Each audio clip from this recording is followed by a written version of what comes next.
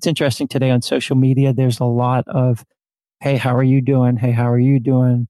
There's certainly some sharing of stories. I think it's cathartic, but I also think we feel this need to sort of write the narrative ourselves and not have it be told.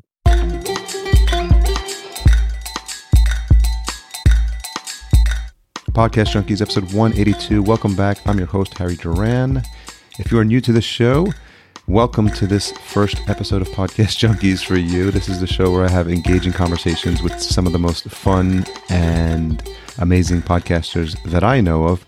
Naturally, I can't speak for every podcaster that's out there, only for the ones that I've connected with, that I've had the pleasure of speaking to on this show, some more than once, and those that are in the pipeline and those I have yet to meet.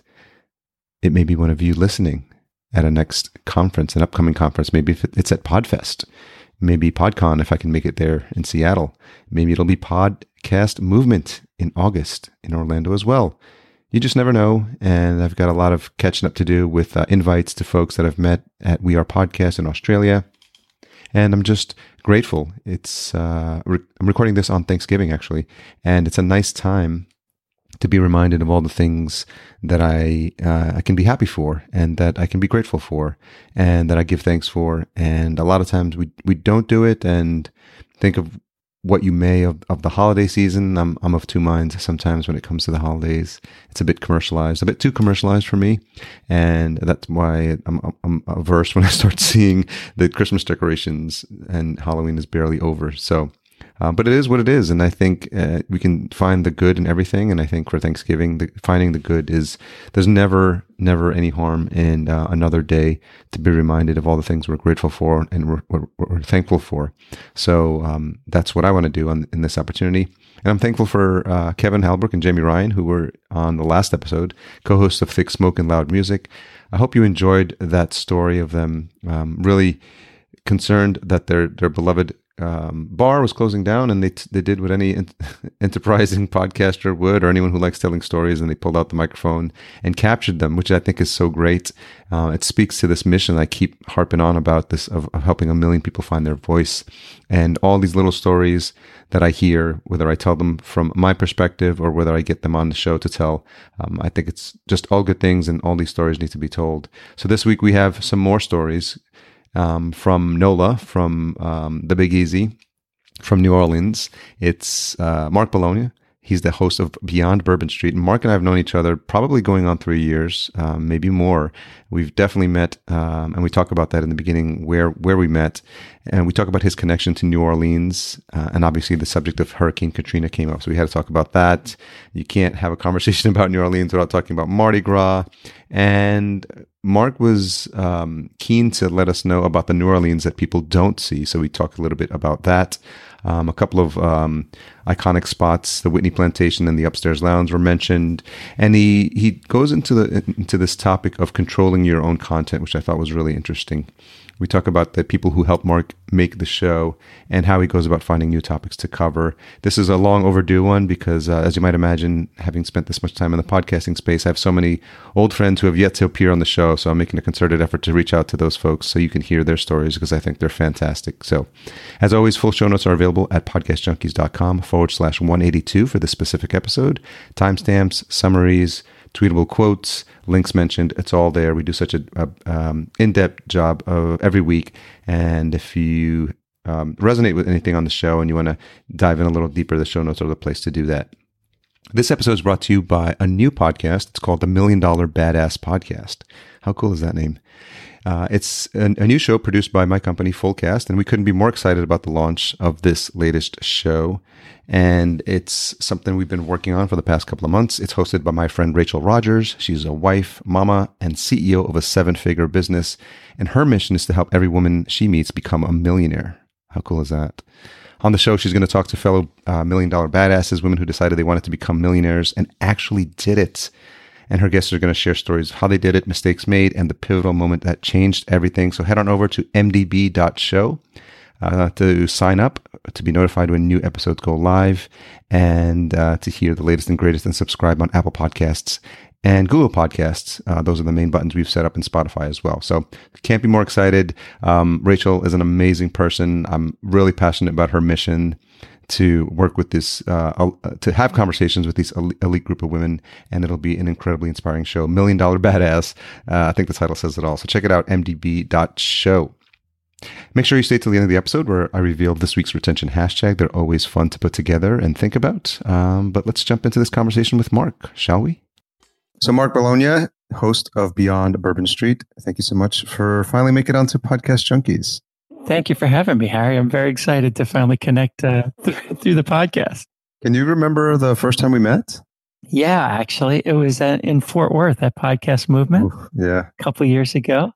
Yeah, I was a complete newbie. I didn't have a podcast. I just had ideas, and you were walking around with a suitcase of yellow Podcast Junkie t-shirt. Was that the first one or the second one? Because I know there were two in Texas. I think it was the second one.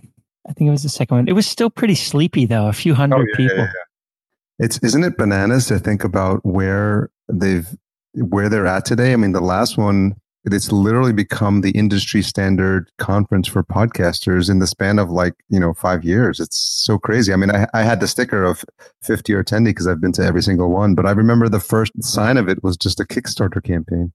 It is so amazing. And I was in Philly, of course, where we reconnected, but I missed last year out in California. And so my experience was Chicago, where it had started to pop.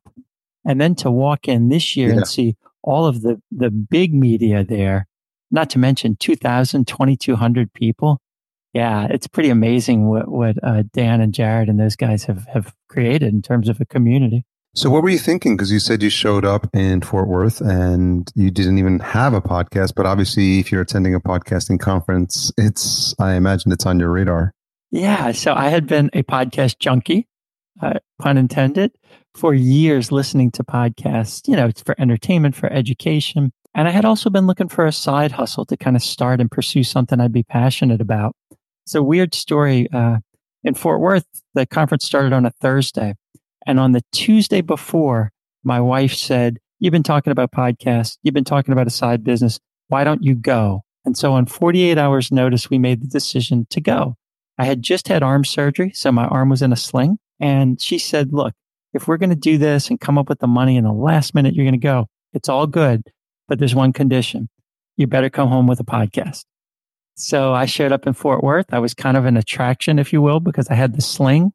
And I kind of pitched 4 or 5 ideas to everybody I met, I think including you. Yeah.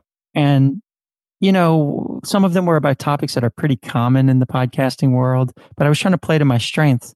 And every time I mentioned New Orleans as a topic, the person I was talking to's eyes lit up and said, "That's what you should do." And I sort of got handed off among some of you that were more senior. I don't know if you remember that. Someone would say, "Hey, go talk to this guy and pitch your idea." And then someone would say, "Go talk to this guy." And it was universal that New Orleans was the idea. I was excited about it. And the people like you that I met were like, "That's it, go do that." And that was kind of my start. So can you tell the story of your connection to New Orleans? Sure. So I'm sitting in New Orleans today. I was born and raised in New Orleans in the heart of the city. My family owned a little po' boy place, which is like a neighborhood restaurant. In New York, it would be a diner or a deli, sort of equivalent, serve the community right near there. And I grew up literally in that place, and we could talk about that later. But I moved away for 15 years and kind of lived all over the country. And actually, 13 years ago today is the anniversary of Hurricane Katrina, and I'm sure we'll get into it. I was working in Northern Virginia in Washington when the storm hit. And that day, we basically decided we wanted to come back to New Orleans. And it took 6 years for us to come back. But we came back to the place that I was born and raised and that my wife went to college. And now we're raising our twins here. And so, it's a lifelong connection to New Orleans. Talk a little bit about that, because there's an emotional connection to a city. And I can definitely relate because I was in New York City during 9/11. Like I would wake up. I lived in the Lower East Side, and I could look outside my window in the morning and see the Twin Towers every morning when I woke up. just a visceral connection to just wake up one day and then look out and then see what I saw and climb to the roof of my building. And it was all like, I couldn't tell if it was a movie or if it was real life, because it was just like, I could see it, but I just couldn't put like it together that this was actually happening. So, and I worked 5 minutes away from there. I used to go into the World Trade Center every once in a while for lunch. So I understand, and I can relate to having some sort of really traumatic event happen in a city that you care deeply about. So I'm wondering if you could kind of talk through what the emotions you were going through as you were just watching everything unfold. Yeah. So by that point, we had not, my wife and I, girlfriend at the time, had not lived here for several years, but were always home a couple times a year, never missed a big event. And my parents were here. And so that day, oddly enough, that week, I was working in DC and we were closing on a condo that we bought that week. And so I remember it was a Monday, and I remember walking into the conference room for our just daily meetings in my day job and watching the news. And over that weekend, I had been talking with my parents who lived here in this city. My mom and dad had never evacuated for a hurricane. And that was not uncommon. They grew up here, they had just never evacuated. And the mayor declared a mandatory evacuation the Sunday before. So very, very late to get out of town. And the roads, of course, can't handle that. And we had convinced my parents to leave because they were going to go on a weekend trip to see my brother and his kids anyway. So it was very last minute. It took them a while to get out of town. And I remember that Monday morning seeing the news, and the storm had come through, and talked to my dad. And I said, "Hey, Dad, it looks okay. It looks like the city's, gotten through the storm." And I'll never forget, Harry. He said, "Yeah, it looks okay, but the water's rising near our house, and we're not sure why." And it's still emotional, obviously. And so what had happened was the levees had started to break. And so people that had stayed were talking to people like my parents that were away and saying, "Look, the storm's gone, but the water's coming up." Well, in our case, our family home backed up against one of the levees that broke. So we were about 10 houses from the physical break. And so that levee failed. It was a design failure on the part of the engineers that built it. And so the water first seeped under the barrier and then overtook the levee, and then it just flooded. And because much of New Orleans is below sea level, once water gets in, it can't get out except through pumps. And that's what they were seeing and hearing through the voices and phone calls of their friends. And that's what I was experiencing in DC. If there was a good thing for our family, it's that my parents had myself, and I have a brother and a sister. We all lived away. We all had the means to help take care of them and a place for them to come. And I was able to advise my employer about what was going on, because obviously I lived here and I had worked in the office here. And so I knew it. And, if there's a good thing, again, for me, it was that I was able to sort of help in a way that probably most people couldn't. But it was, it's got exactly what you're talking about. You're seeing something unfold and you can't quite process what you're seeing. And it just took so long. The water stayed for 5 or 6 weeks almost. So that had to be an impetus for you to feel like you wanted to come back, and it's really in your heart home, right? Yeah, absolutely. And that day, really, even though we were closing on a condo later in the week, my wife and I talked and we're like, we need to start to work towards moving back home to be a part of the recovery, even as it was still in the disaster.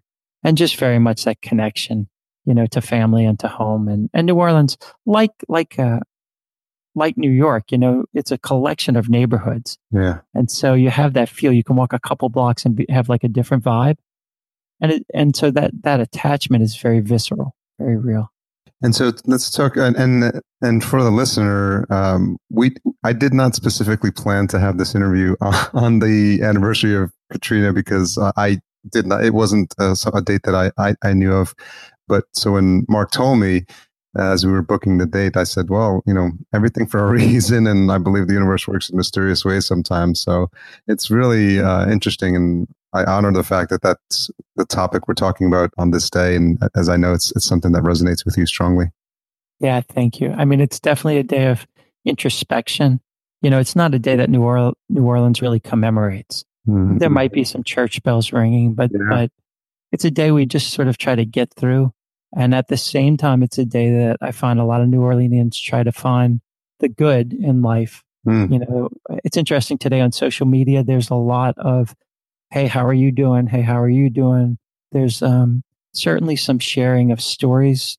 I think it's cathartic, but I also think we feel this need to sort of write the narrative ourselves and not have it be told. So a big national publication put out a story today and they got the date wrong of when Katrina hit. And so I think what social media gives is people that experience it be able to tell it in their own lives, Yeah. and in their own way. And that's really powerful for people that want to know and want to learn. And so today's a lot of that, but definitely an introspective day. So let's now shift gears as you come back from the conference. You're motivated. You feel like you have your topic. And did you have the name picked out at that time? I did not. Okay. I did a lot of work on that with a lot of people and got a lot of input. The impetus of the podcast, after I came back and people like yourself and Lou Mangello, Steve Stewart, really were like, that's the thing. Well, in New Orleans, maybe in New York too. In New Orleans, what you get all the time, Harry, are people saying, hey, I'm coming to New Orleans. What should I do? And we all had back then a spreadsheet or a Word doc, now a Google Drive doc, right? Ready to answer that question. And I basically took that email and turned it into a podcast. That's interesting. Well, it's interesting because I remember I had a friend of mine, Esprit, who's also been on the show. She was heading out to New Orleans, and I thought of you immediately. I'm like, if anyone's going to take good care of her, it's going to be you. And obviously, lots of folks have lots of friends in New Orleans in this day and age, I think. So I don't know if you guys ever connected, but there's so many stories that have been told about New Orleans, and obviously Bourbon Street is one of the first streets that comes to mind when people think about New Orleans. For better or for worse, there's probably a big touristy label that gets slapped on it. So without putting words in your mouth, were you thinking that maybe there was a different story to tell, and which is why you named it Beyond Bourbon Street? Because I think that's what people think of when they think of New Orleans. And I've got a couple of days in New Orleans, and that's where the tourists are going to be sent. Yeah, I had a very specific reason for it. And so while I tested a bunch, what caused me to even think about it, Harry, is once a year at Mardi Gras, all the national news outlets show you, if you're somewhere else, show you a picture of Mardi Gras. And what you see are throngs of people on Bourbon Street reaching up in the air to people on the balconies throwing beads down. And the implication, and if you dig a little further, is women are flashing their breasts in order to get the beads. And it's a sort of a whole debauchery there. And that's certainly a part of Carnival in New Orleans. But that is not the Carnival, the Mardi Gras that people, that families grow up with. What shocks people is Mardi Gras is almost entirely kid-friendly. So the Mardi Gras I grew up with is along the parade route, think picnicking or barbecuing on the median, except here in New Orleans, it's called the neutral ground, and we could talk about that. But I grew up in a parade ladder, which imagine a 6-foot aluminum ladder with a plywood box built on top of it and a dowel to keep the kids from falling at the front. The adult stands on the back, the kids sit in the box, and the idea is the kids are above the crowd so they can see and catch and connect with the riders. That's the Mardi Gras I grew up with and hundreds of thousands of New Orleanians grew up with. But that's not what you see on television. And so I instantly wanted to convey New Orleans as beyond Bourbon Street, beyond that. And the tagline of the show is An Insider's Guide to New Orleans. So I'm trying to take you along on an exploration of the city through the viewpoint of a local. I don't know if we talked about this, but my brother lives just outside. He lives in Metairie, and my sister-in-law grew up in Metairie. So I've been to Carnival and I've been to Mardi Gras. I've been to both. I've been to Carnival in Brazil and I've been to Mardi Gras in New Orleans. So I've got to experience both.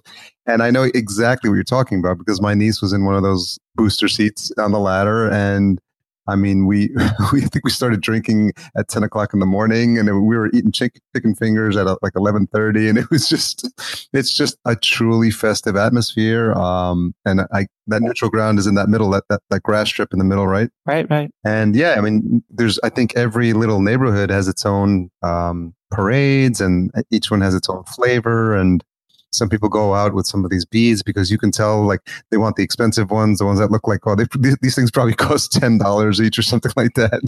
And so it's just fun. I think it's for someone to experience, and you get the same vibe, and especially when you're doing it with a group of friends. It's really enjoyable, and I really had a good time when I was there. Definitely eat a lot. The food is spectacular. A lot of fine, a lot of great cuisine in New Orleans as well. So that's interesting that you get to tell that story so that people can see that there is something beyond what they normally see in the news. Exactly, and as you know, in the podcast world, you can't be all things to all people. You know, you're shooting for whether you call it an avatar or a target, and what I loved when we finally landed on Beyond Bourbon Street is that it instantly conveys, obviously, that it's about New Orleans, but that we're going to get beyond, right? Beyond the sort of, I'm intentionally not shooting for the 20-year-old frat boy. And it conveys that straight away. Now, interestingly, one of our most popular episodes was with an author named Richard Campanella, who wrote a book about the history of Bourbon Street. And so it's essentially how Bourbon Street happened. And so that was one that was, you know, we talk all the time about Beyond Bourbon Street, but the street itself does have an interesting history. But day to day, we try to get people mentally and, you know, through the audio away from Bourbon Street and to learn all the other things that the city has to offer. Yeah, I was going to bring that one up because I saw that it was episode 68, and I was wondering, you know, without going, I always like to invite the listeners to learn more about the show, and so, you know, if they want the full story, listen to episode 68 of Beyond Bourbon Street. But is there one interesting snippet as a result of having that conversation that you learned that you didn't know from a historical perspective about Bourbon Street?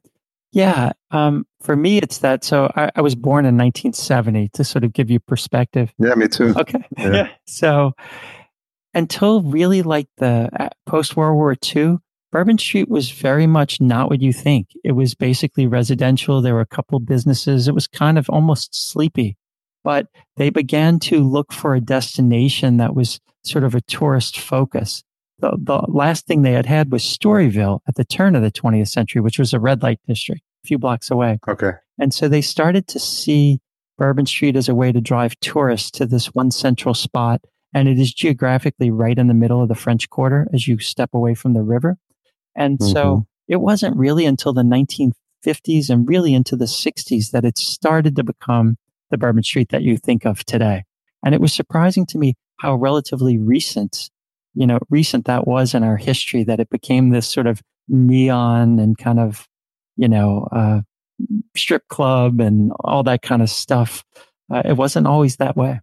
As we talk through it, I've been there a couple times now, and there's just certain things that stand out. It's almost like musts. And you mentioned the po' boy, then there's probably as many varieties of po' boy in New Orleans as there are pizza slices in New York or cheesesteaks in Philly. Yes, exactly. And so I think you did something on po' boys. I think it's 6, right? You did the history of the po' boy. Yeah. So I grew up in this po' boy place. It was called Teddy's Grill. My family owned it for 36 years, and I'll leave some of the details for the episode. But the po' boy really originated out of trying to serve strikers that were striking. They were streetcar employees in the 1920s. But the thing that made that so special for me, and you heard it if you listened to it, is I got to interview my dad, who literally grew up in that specific business and then purchased it. And then my mom and dad had me when they were kids and owned this place. So they were 18, got married, 19 bought a restaurant, 19 had me.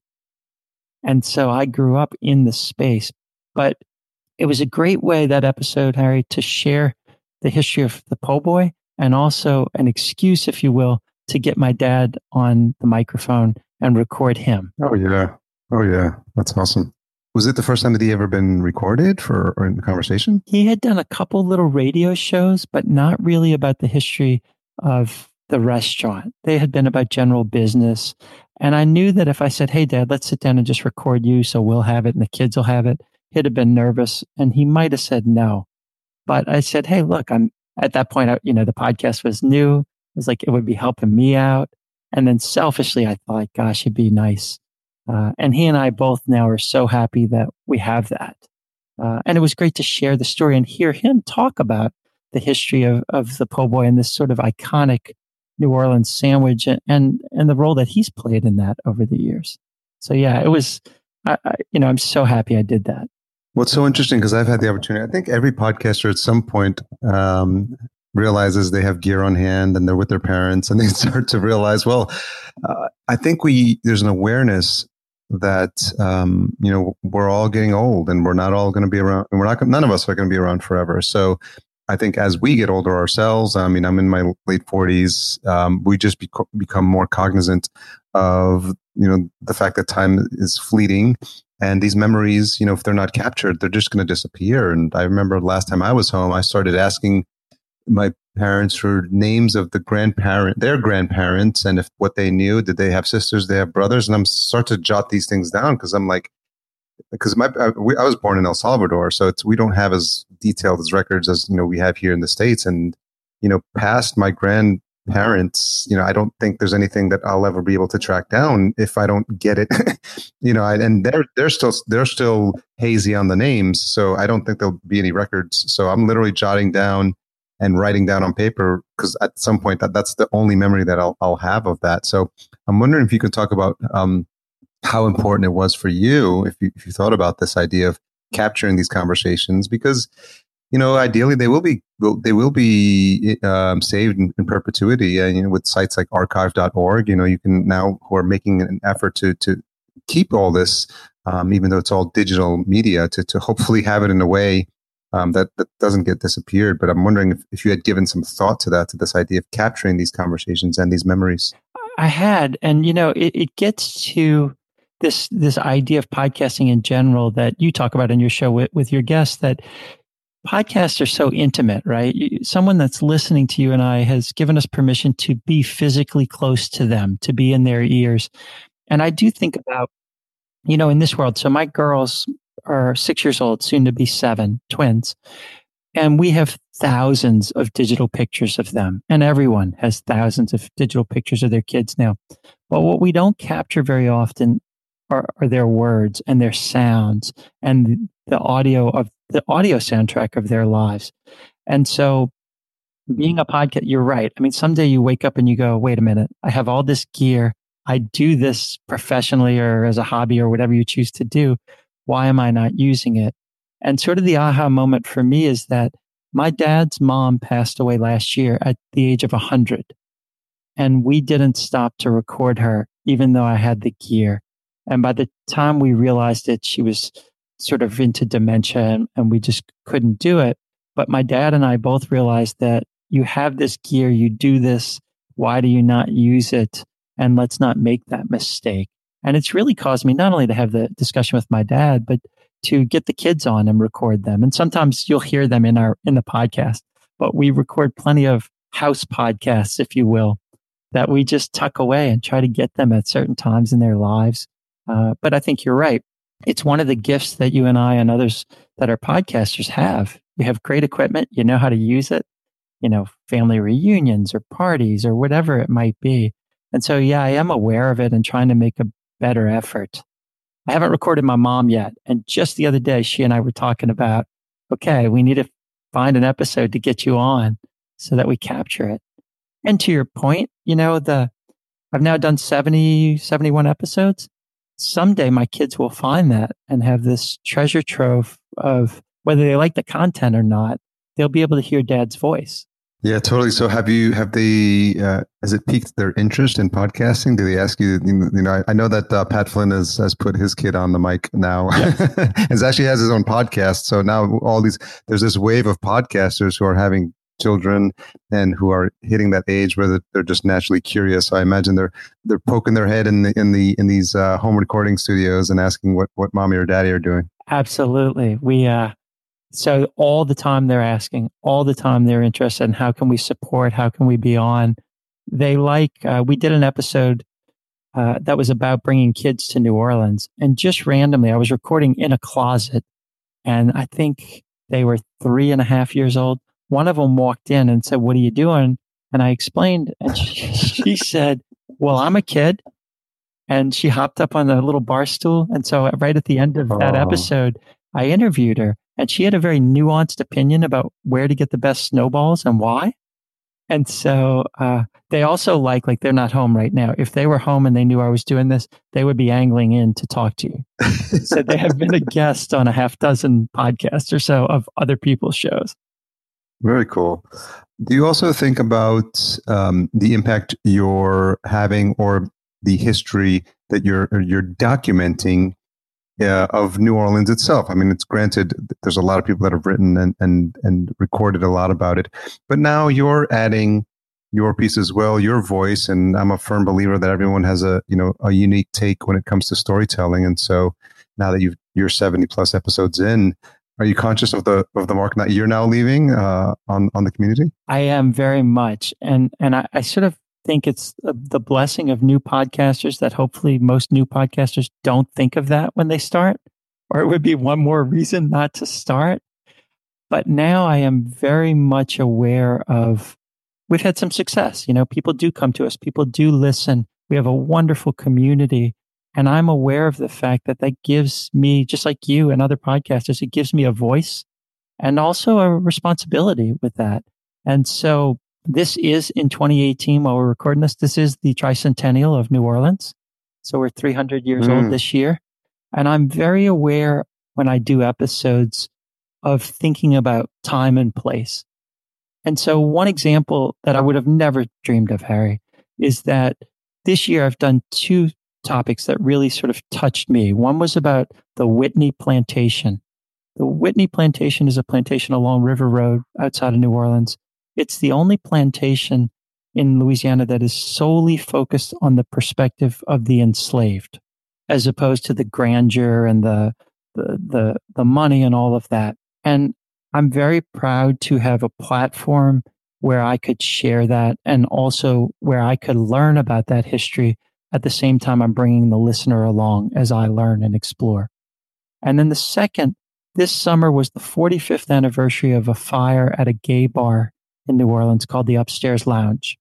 And until the Pulse nightclub massacre in Orlando, it was the largest attack against the LGBTQ population in America. And no one knew that. 32 people were killed as a result of an arsonist who attacked that club. He was basically a disgruntled patron. And I was able to interview an author, two authors actually, about that. And it was such a moving discussion.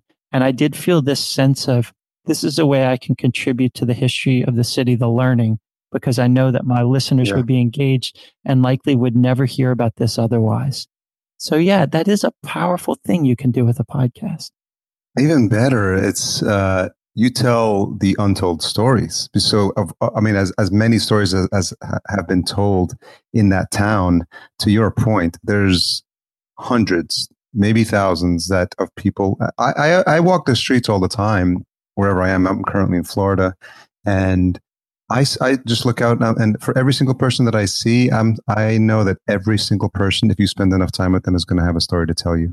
We've all lived long lives, and anyone who's lived into their 40s plus, has got, I've got stories, you've got stories.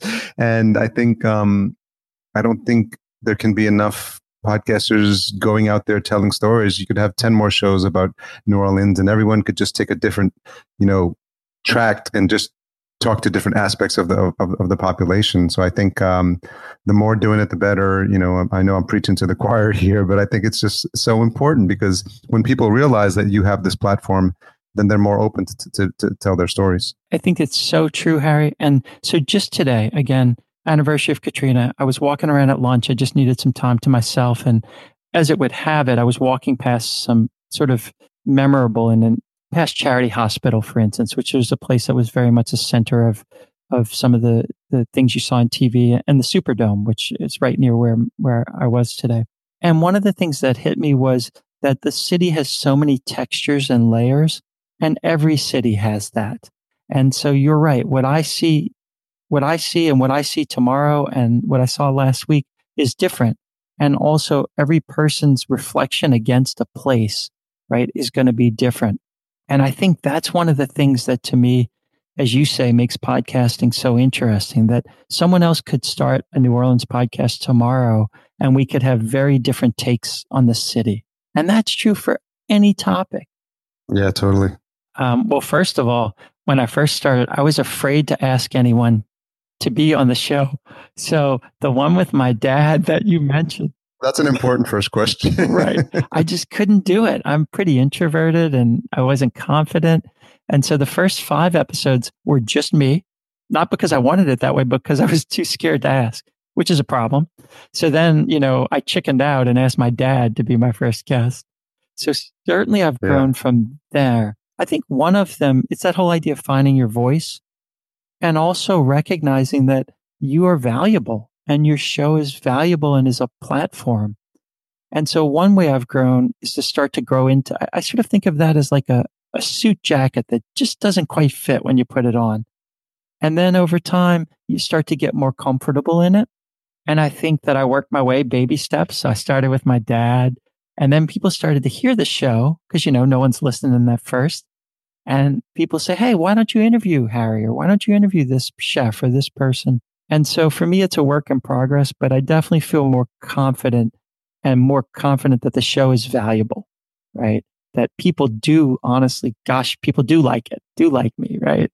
And that has helped, but it took me a while. And every once in a while, I'll dip back and just do a solo show just because I want to do it, But there's still sort of, it's your platform. It's your structure. It's your show. This is the beauty. This is like, it bears repeating.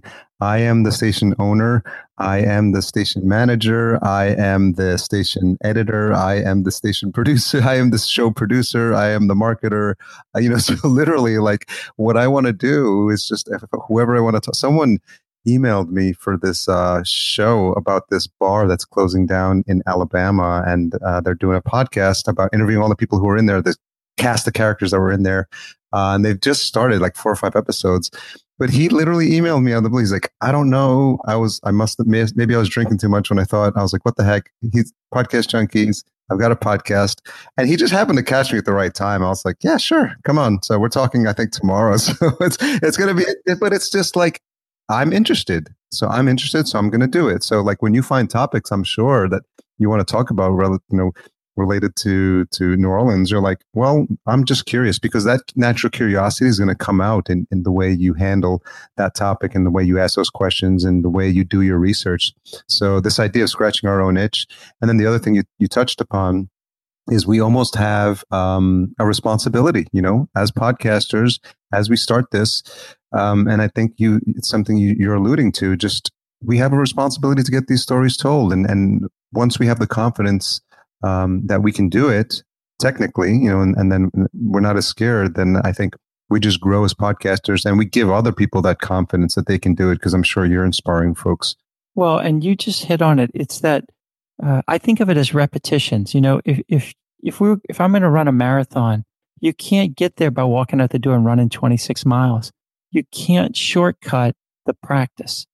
And I think it's the same thing with podcasts, right? You can't get to episode 100 if you don't do episode 1. And all those lessons along the way, and I'm still learning, I'm sure you're still learning about being confident and your point about responsibility. So I try not to think about it too much because you don't want to get weighted down, but my podcast releases every other Wednesday overnight at 12:05 a.m. And like today, it was late because I just hit the wrong button in Libsyn. Mm-hmm. And so I picked the wrong date and woke up and was like, wow, why is no one downloaded it? And I had 3 messages saying, hey, where's the podcast at 5:30 this morning? And so you have a responsibility, but you also earn trust that sometimes I feel like, gosh, I'm deviating from the sort of avatar, right? I'm interested in this topic. And what you learn is the audience says, we know, like, and trust you. If you want to go zag in a direction, we're following you now. And so you have our permission to go in a direction. And I don't think I understood that early on. Can you talk about someone who's helped you and maybe not specifically related to the podcast, but, the word mentor comes to mind, like someone that's helped you get to where you are now? 2 people as it relates to the podcast. One is Lou Mongello from WDW Radio. As I was walking around asking every person I could meet in Fort Worth what topic was good, a guy named Kevin Harvell grabbed me by the shoulder and said, "Do you know Lou?" And I said, "No." And Lou had been the keynote speaker, one of them that year. And I was too shy. I wouldn't have walked up to him. Kevin took me by the arm, literally walked up, tapped Lou on the shoulder and said, "Lou, this is Mark. Mark, this is Lou." And then Kevin walked away. Right. And Lou was like, "Hi."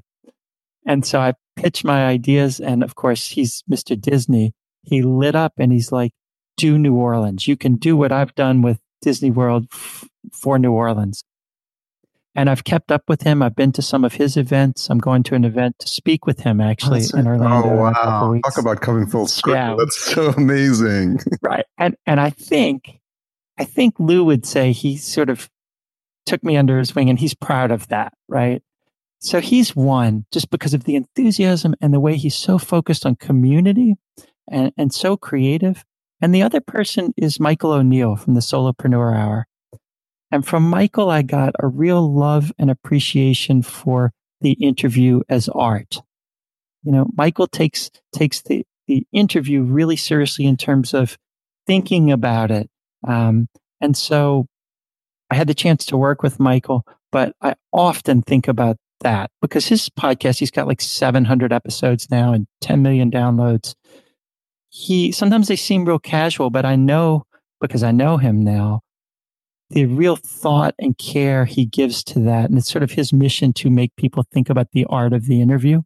And so those two together, the idea of community from Lou and the idea of really practicing the interview as a skill and an art from Michael really have impacted me. And I know you think and talk a lot about that idea of the interview and really giving that some thought about how you do it and do it well. Yes, it's been something that I've just learned over time, and I've been just started to become a student of conversations and interviews and listening to people. Alec Baldwin has a show called Here's the Thing. Terry Gross, obviously, Charlie Rose, Larry King. You just start to like gravitate towards people who Jordan Harbinger is a friend, and I've been inspired by what he does. Michael O'Neill, like to your point, has done well. And it's just exciting to see what people do and just continue to be inspired and see myself as a perpetual student.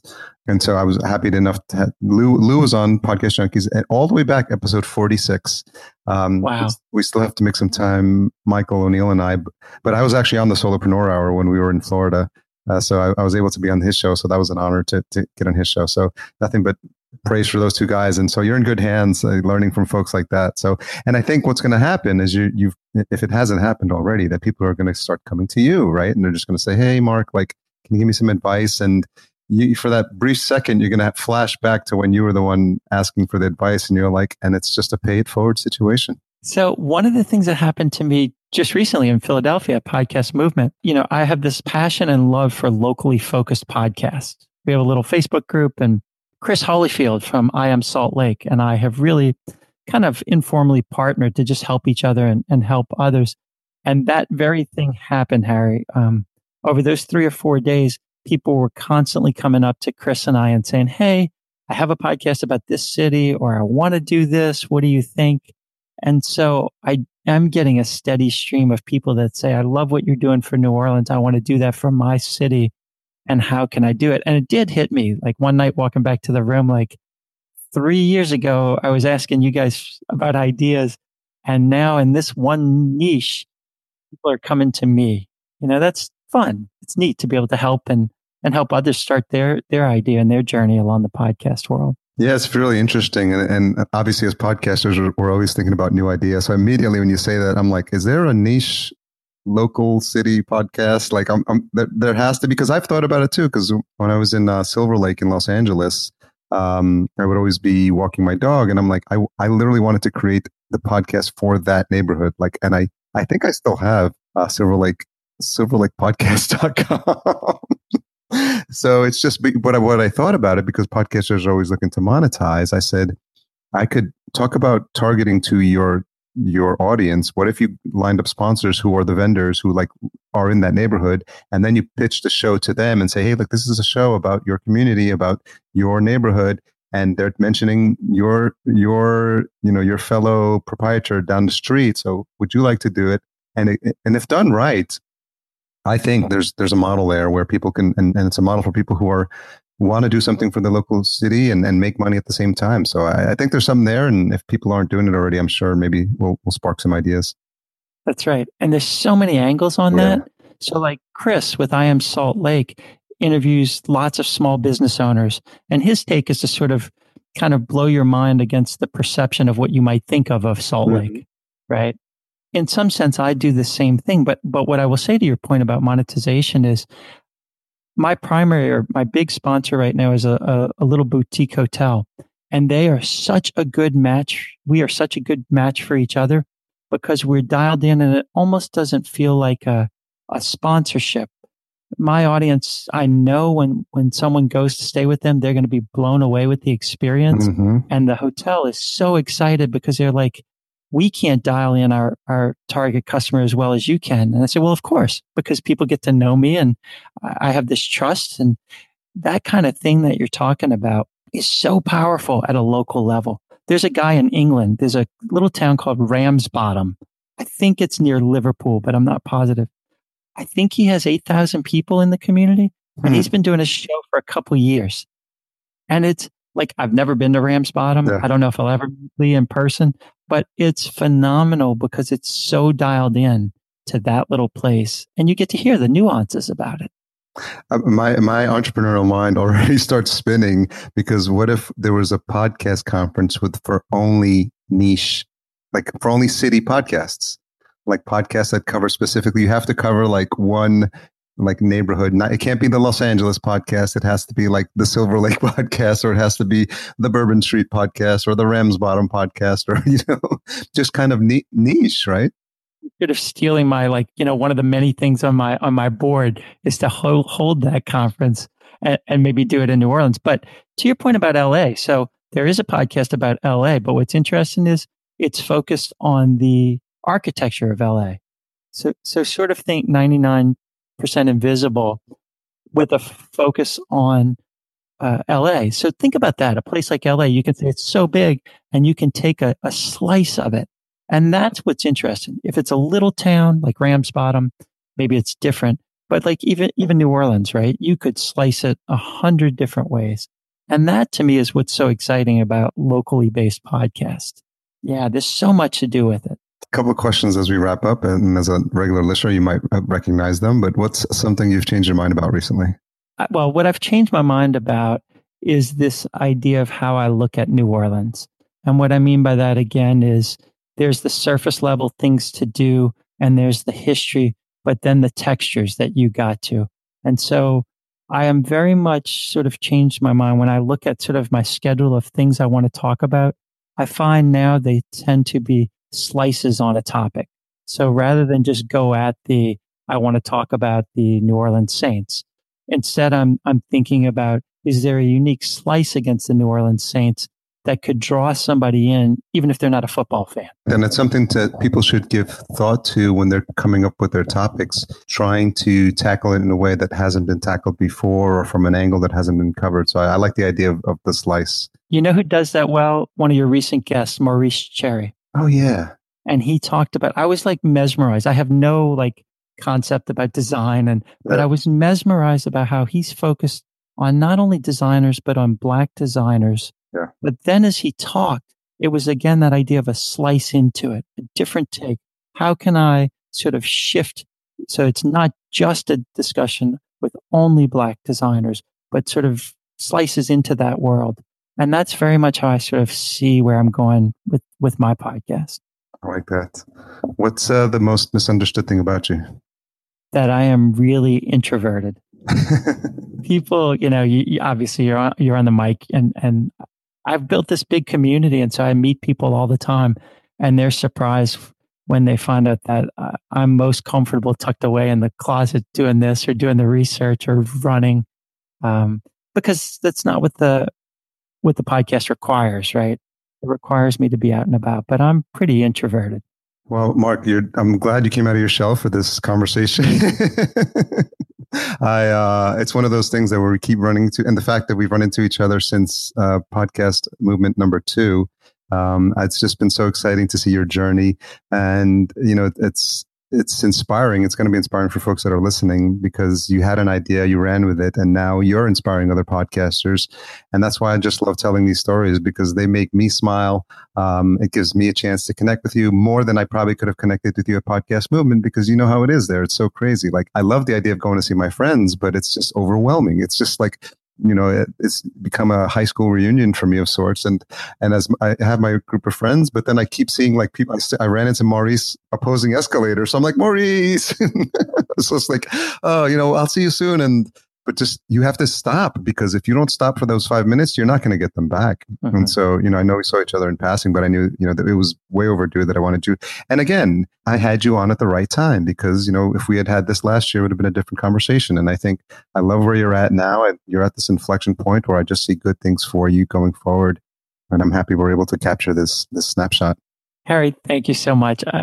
Again, you were one of the first people I met in the podcast world, and it really is an honor, and frankly feels like an achievement, like a merit badge unlocked, to be able to come on Podcast Junkies. I'm such a fan of your show, but also the way you run your business and run the podcast. So thank you. It's been great to catch up this way. Thank you. Where's the best place for folks to track you down? So the podcast is Beyond Bourbon ST. So you can find me on all the socials at Beyond Bourbon ST. Facebook, Instagram, Twitter. And we didn't really talk about it, but if you follow me on Instagram at Beyond Bourbon ST, I take a ton of pictures of New Orleans architecture. So it's yet another slice, if you will, into my New Orleans. That's great. Let's see if we can coordinate, maybe get some of those photos into the show notes as well. Sounds good, Harry. Thank you so much for having me on. Thanks again to Mark for coming on the show. Always appreciated. Full show notes, as I mentioned at the top of the episode, available at podcastjunkies.com/182. Intro and outro music composed by Cedar and Soil, cedarsoil.com. Don't forget to sign up to the $1 Million Badass show, new show that we're producing through our company Fullcast at mdb.show. Tune in next week for my conversation with Paul Adams, host of Sound Financial Bites. If you made it this far, you're no doubt in anticipation of the retention hashtag. It is Beyond Mark, as a call out to his show, Beyond Bourbon Street. We're going to do hashtag Beyond Mark, one word, MARK. And his Twitter handle is Beyond Bourbon ST. So Beyond Bourbon Street, Beyond Bourbon ST, all one word. That's his Twitter handle. And you can tag Mark and tag myself at podcast_junkies. Thanks for all you do to support the show. I'm incredibly grateful to you, especially this Thanksgiving week, for everything you do. Tell one person about the show. Let them know that this is a great spot to hear what's going on in the world of podcasting. And I appreciate you for doing that. And we'll catch up on the next episode. See ya.